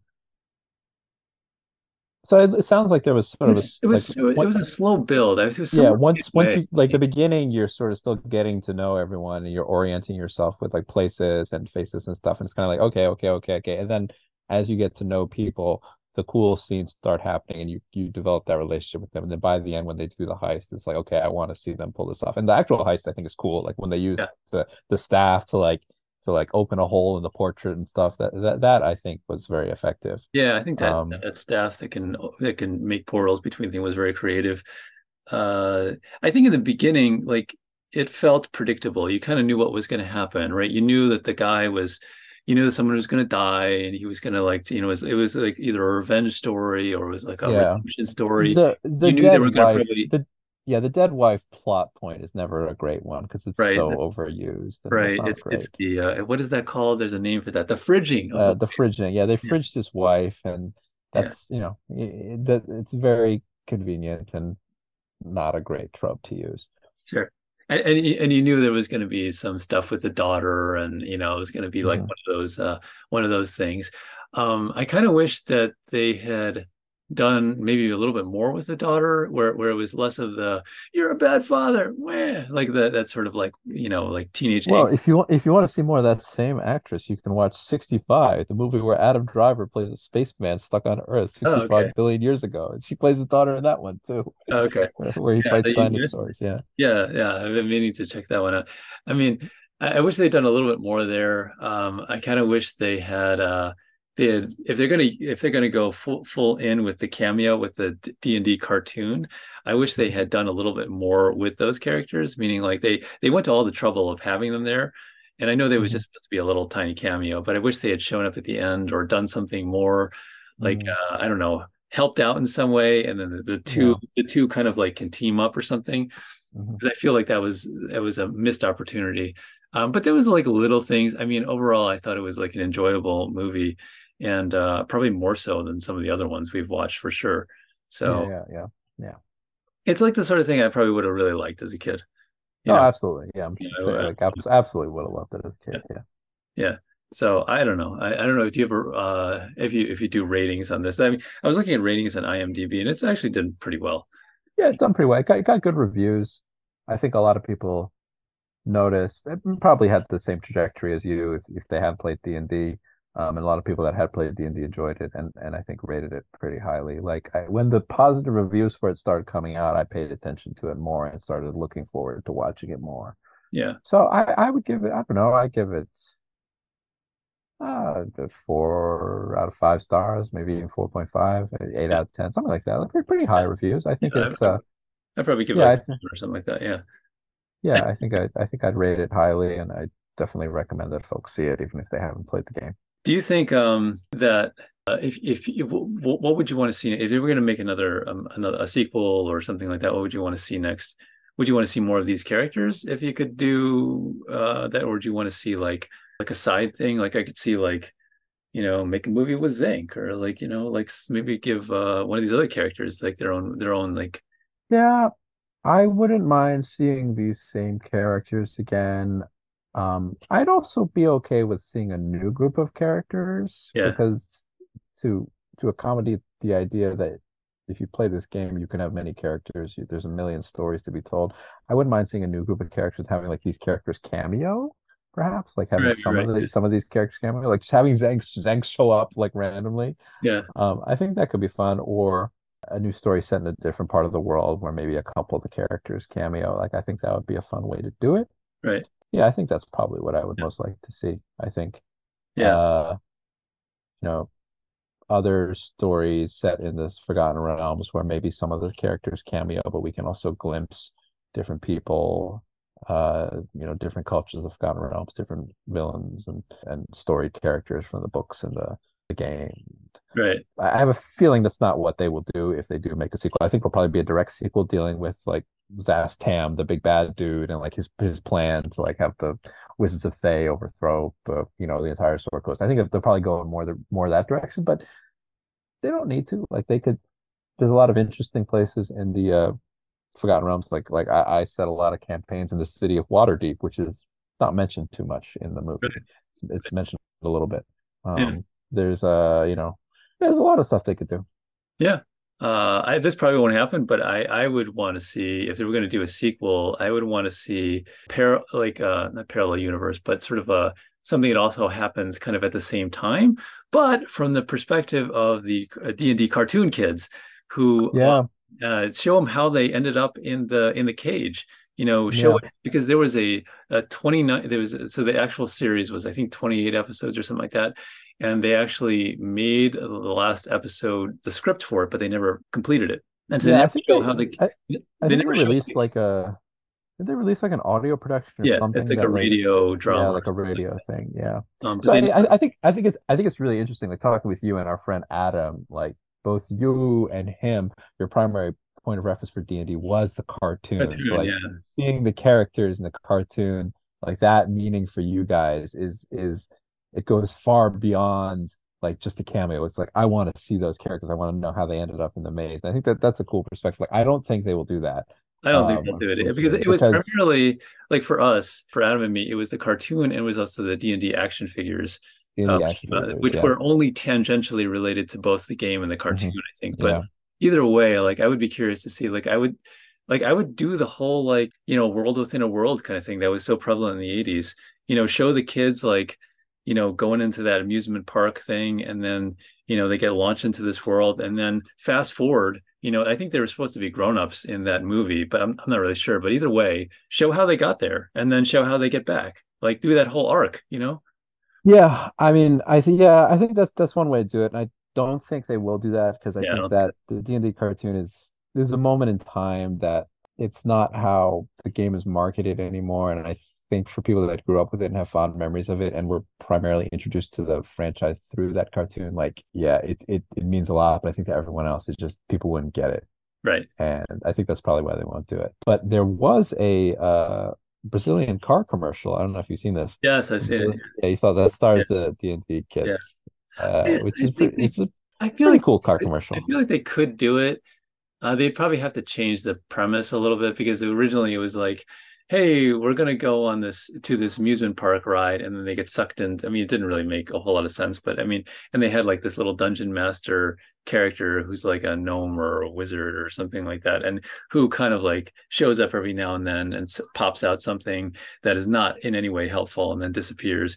So there was like aspects of the game that you could kind of like if you were a kid and had heard like your older brother or sister talk about this kind of stuff like that, you could relate it to it on your level and play with the toys and so forth like that. But I think it, even in that state, it didn't, I don't know how much of it kind of like fit with the game. Um, Yeah.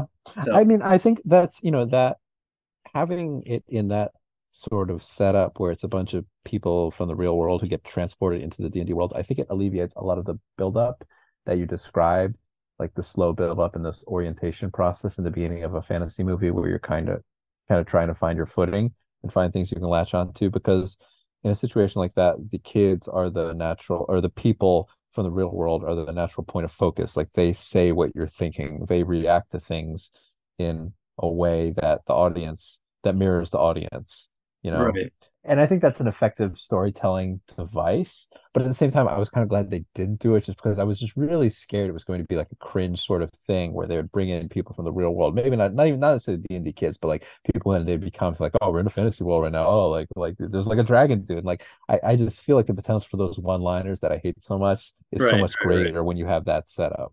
Well, And so, I think yeah. they could do it because they don't, you have the cartoon. There's like 28 episodes there and you can watch them, whatever. And so I think you could show like the very beginning and like literally probably 5 or 10 minutes. We get to this part and then you could have like a montage that says shows like they're there for years. And at this point they're like, sort of battle hardened and used to this world. And now they're still trying to figure out a way to get back, right? Now they're Mhm. older. And so I think you Yeah, and could actually make a relatively serious movie out of it. And then it would be cool if they then show them in the cage and show the party that we talked about in this movie from mhm. their perspective. right? Because like Yeah, I think it would be the cool. party, like Ed and his party, they see the D&D kids in the cage. They don't help them. They run away. Yeah, yeah, I think it would be cool, and it's yeah, it's cool to hear you explain your desire for that because it is kind of a difference in our experience level with the game. Like you and Adam grew up with the cartoon, like you see D&D through the lens of those characters, and you'd want that. Whereas I grew up with more of the books and the actual like Forgotten Realms stuff, and I was like, I just want a story set in the Forgotten Realms. Like I think Right. both approaches are valid and interesting, and yeah, there could be, if this movie got a sequel, if this movie got spin-offs, you could definitely do something like that. The D&D cartoon kids are now starring in I think that there's a comic continuing their adventures. Oh, really?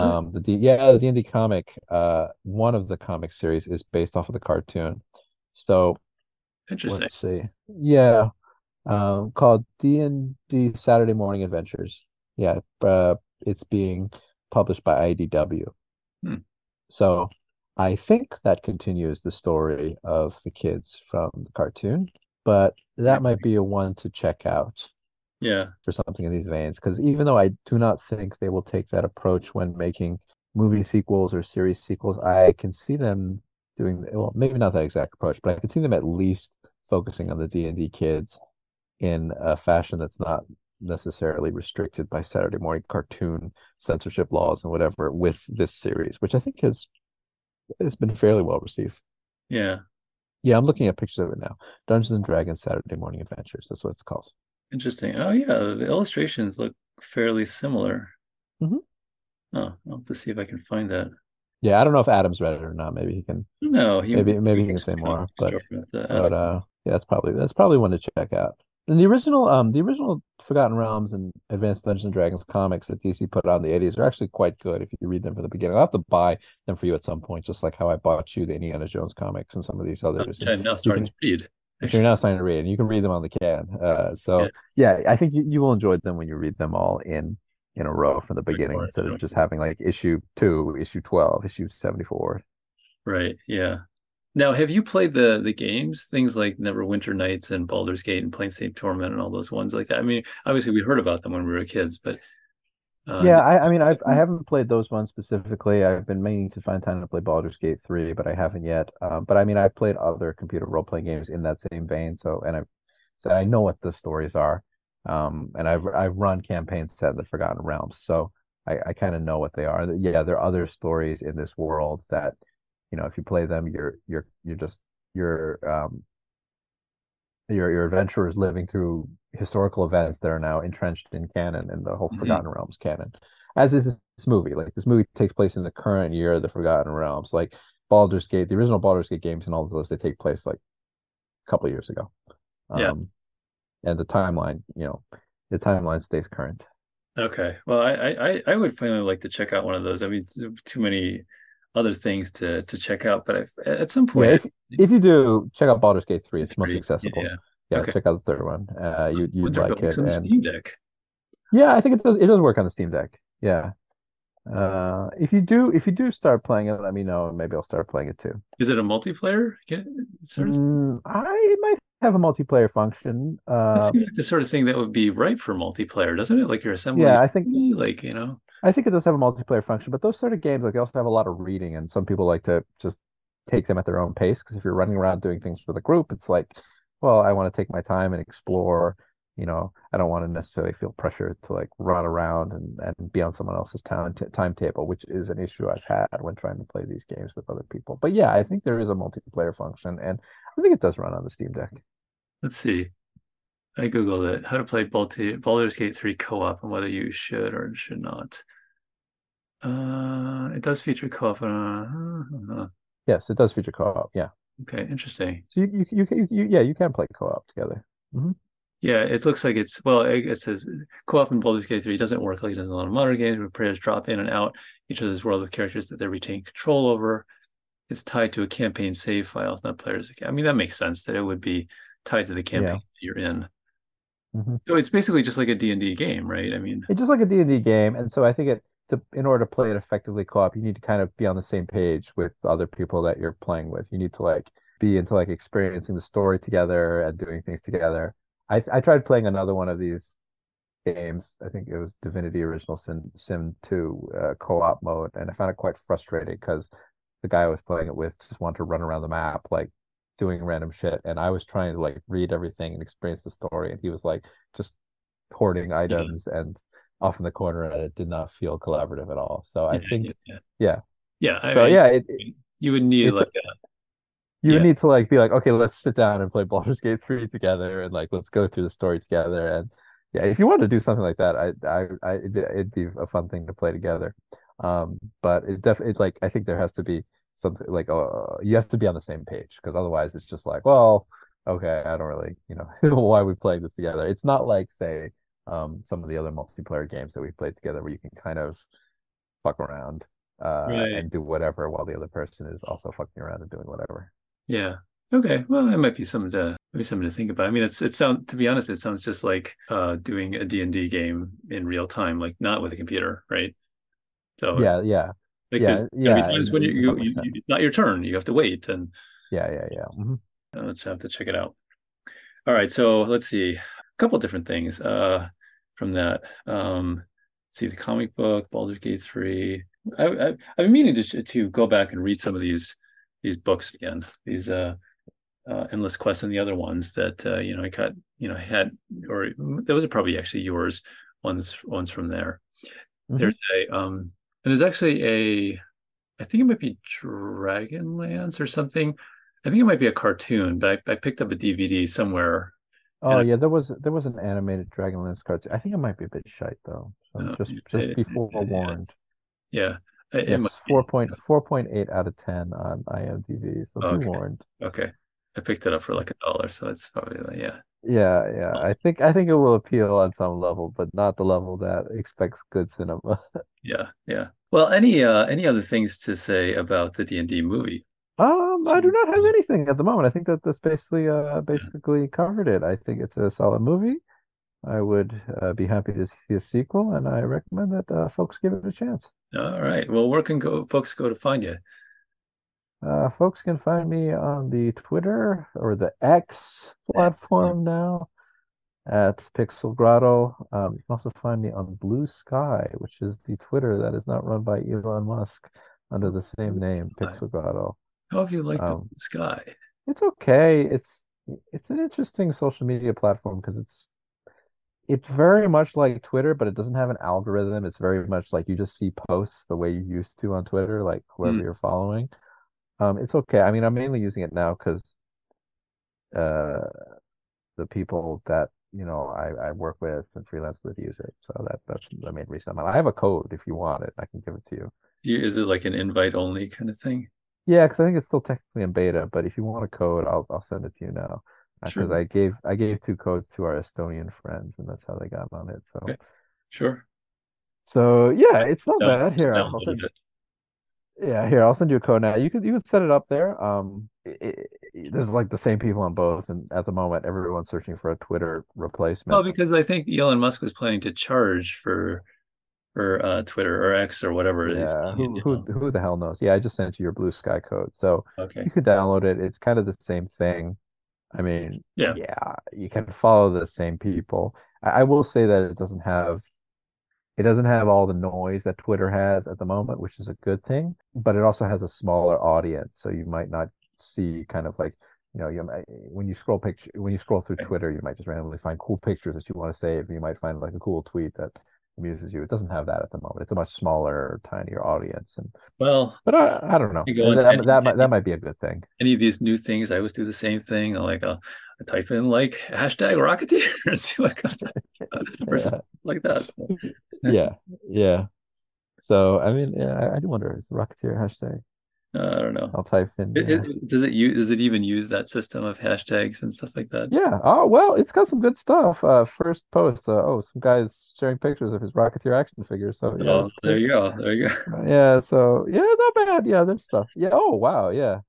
Rocketeer from the Long Box Hero line. Oh, this looks like a really cool figure, actually. Yeah, yeah. Oh, All right, someone took a picture of a Rocketeer vending machine in Japan. oh, Oh, well, this is already sounding better than Twitter.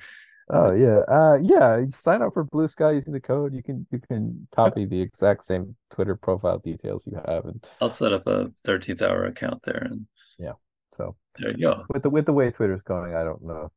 Who Who knows knows? what the hell's Who gonna knows? happen. Yeah. So Thank you, as always, Jeremy, for joining and doing this together. absolutely. Do you have any thoughts about what we should do next? I do not know, Josh. We can watch a movie. I remember I did want to do another 13th hour campaign with you, like a small campaign. It's a Uh, campaign. another Lester and Claudia adventure Yeah, using some of the concepts we've been experimenting with. yeah, So we could do that if you want to. yeah. Um, Do you want to save that well, until after you move? yeah, well, After so the I mission moved, be. yeah, I moved in the middle of this month. So I could, yeah, I mean, it'd be good to save it until after I move. I mean, we could save it for whenever, really. We could save it for the new year if we want Yeah, to. But I would be, I'd be free to do something next month, which yeah. gives me enough time to mess around with creating a little scenario. Or we could choose to watch another movie. Well, this movie I saw the trailer for, and it looks absolutely awful. But however, however, it looks like it might have good archery, so that has a plus to it. Let me see if I can find it. Yeah, here we go. It is Robin Hood 2018. It's sort of an alternate take on the Robin Hood legend, I guess, and Oh yeah, oh yeah. I remember when this came out. it looks like ass, but Yes, I remember when this came out. there is it does look like the action sequences are quite interesting because one, he uses a different bow. He doesn't use a long bow. He uses a more like Mediterranean style, and he does a lot of trick shots, which I think would be Yeah, interesting just I for. remember when this movie came out. They're like, oh, they're trying to make it like Arrow, the TV series. Yeah, Oh, interesting. Yeah, I mean, I guess yeah, technically kind of like that, yeah. but I think it might be interesting to watch this one because I think it might be a real stinker.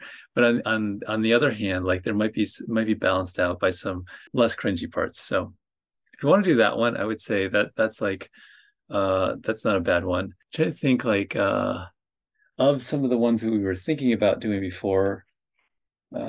There's a Uh lot of ninja movies that it talks about, like Enter the Ninja and whatnot. oh Um, yeah. yeah, a Enter lot the of those Ninja would shite be a good ones. one. I actually have not seen the full thing of Enter the Ninja, I don't think. So that might be interesting to do. Yeah, I don't mind. Yeah, it's really up to you. All right. Well, why don't we do Robin Hood 2018?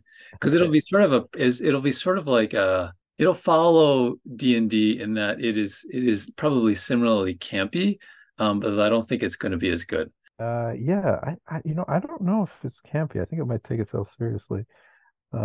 The I'm not trailer sure. looks like it's kind of I don't know, it's hard to know from the trailer because the It's trailer hard for to know from the D&D trailer. wasn't very good and it would turn out to be a Yeah, it pretty wasn't very good movie. good. Yeah, okay, So, yeah. I mean, maybe it's a good movie. I mean, I think this one got horrible reviews, but then again, like, I don't always agree with the critics. So, I mean, The Washington Post described the film as a chilly and flavorless frap of historical speculation, revisionist folklore, and every lazy action movie cliche ever written. well, Ah. yeah, it probably is all of those things. I mean, Have you seen the movie The Musketeer that came out in like the early 2000s and has like parkour in it? I don't think so. I mean, this may be of that ilk. I mean, I think I know what you're talking There's um there's a 2001 film called The Musketeer, which stars like D'Artagnan as the fourth Musketeer. Yeah. But I remember it's got like martial arts and like parkour and stuff in it. Because it was choreographed by like a Hong Kong stunt dude. Okay. This may be another movie we should watch later at some point, but I actually have not seen that one, and it's in a similar vein as what was that French movie that's about werewolves, but they're also like Brotherhood of the Wolf. yeah, it's also like Brotherhood of the Wolf, where this it's got like it takes place in Europe, but it's got like martial arts. So The Musketeer is another movie that we should watch. But yeah, I'm happy to watch Robin Hood. Yeah. I mean, Robin Yeah, Hood is like it's how much can you screw that story up? We'll see. we shall So, see. yeah. I would say, yeah, why don't we can talk offline about a time when you want to do that, but like, yeah. Yeah, why don't we aim for that? And then maybe we could try one of those. Then you can pick whatever, either that Musketeer one or maybe like a ninja movie or something like that. Sounds good. Oh yeah, here, let me show you the trailer for The Musketeer. I'll just drop it in a text to you. But yes, it is. Yeah, we'll have to watch that one at some point. Okay. All Okay. right. Sounds good, Jeremy. Okay. Sounds good. All right. Well, thank you for coming on, and thank you all for listening. Talk to you guys next time. See ya. Hey, a couple last minute things before you go. Thanks for listening to this show. If you liked it, you can find many more on the website 13thr.wordpress.com or on your favorite podcasting platform. You can often find behind the scenes information about this show and other things that I do on social media such as Instagram, Twitter, and Facebook. You'll see links to those in the show notes. Sometimes people will ask me, how can I help contribute to the show or other things that I do? And probably one of the easiest ways is by going over to Facebook and looking up the Facebook group called 13th Hour Arts. And it's a place for not only to discuss these kinds of things, but also for you to share your own creative process and the things that you're doing that bring meaning to your life. You can also do things that are entirely free, such as leaving a review for a book, music, this particular podcast, share it with friends, subscribe to this podcast on your favorite platform. Email me, writejoshuablum@gmail.com. I'd love to hear your suggestions and comments. You can also leave a one-time donation over at Ko-fi, and that's ko-fi/13thr. It's basically like a virtual tip jar, kind of like the sort of thing like a piano player might have at a bar or something like that. For a small amount, you can also leave a donation on a monthly basis at Patreon, and that helps bring new things to this particular show and to support future projects. And that's at 13th Hour Arts. It's also a place for patrons to share their own creative process and the things that bring inspiration and meaning to them. I hope by sharing a little bit of the creative process in this particular show, it gets people to cultivate that aspect of their own life and to remember that those things are important, even if you are an adult and you may not have time for it. Hopefully, by paying attention to those aspects of your own life, you can remember your own dreams and aspirations and help create a world and make a world that you want to be in. And at the end of the day, that's sort of what the 13th Hour is about. So thanks as always for listening, and I'll talk to you guys next week.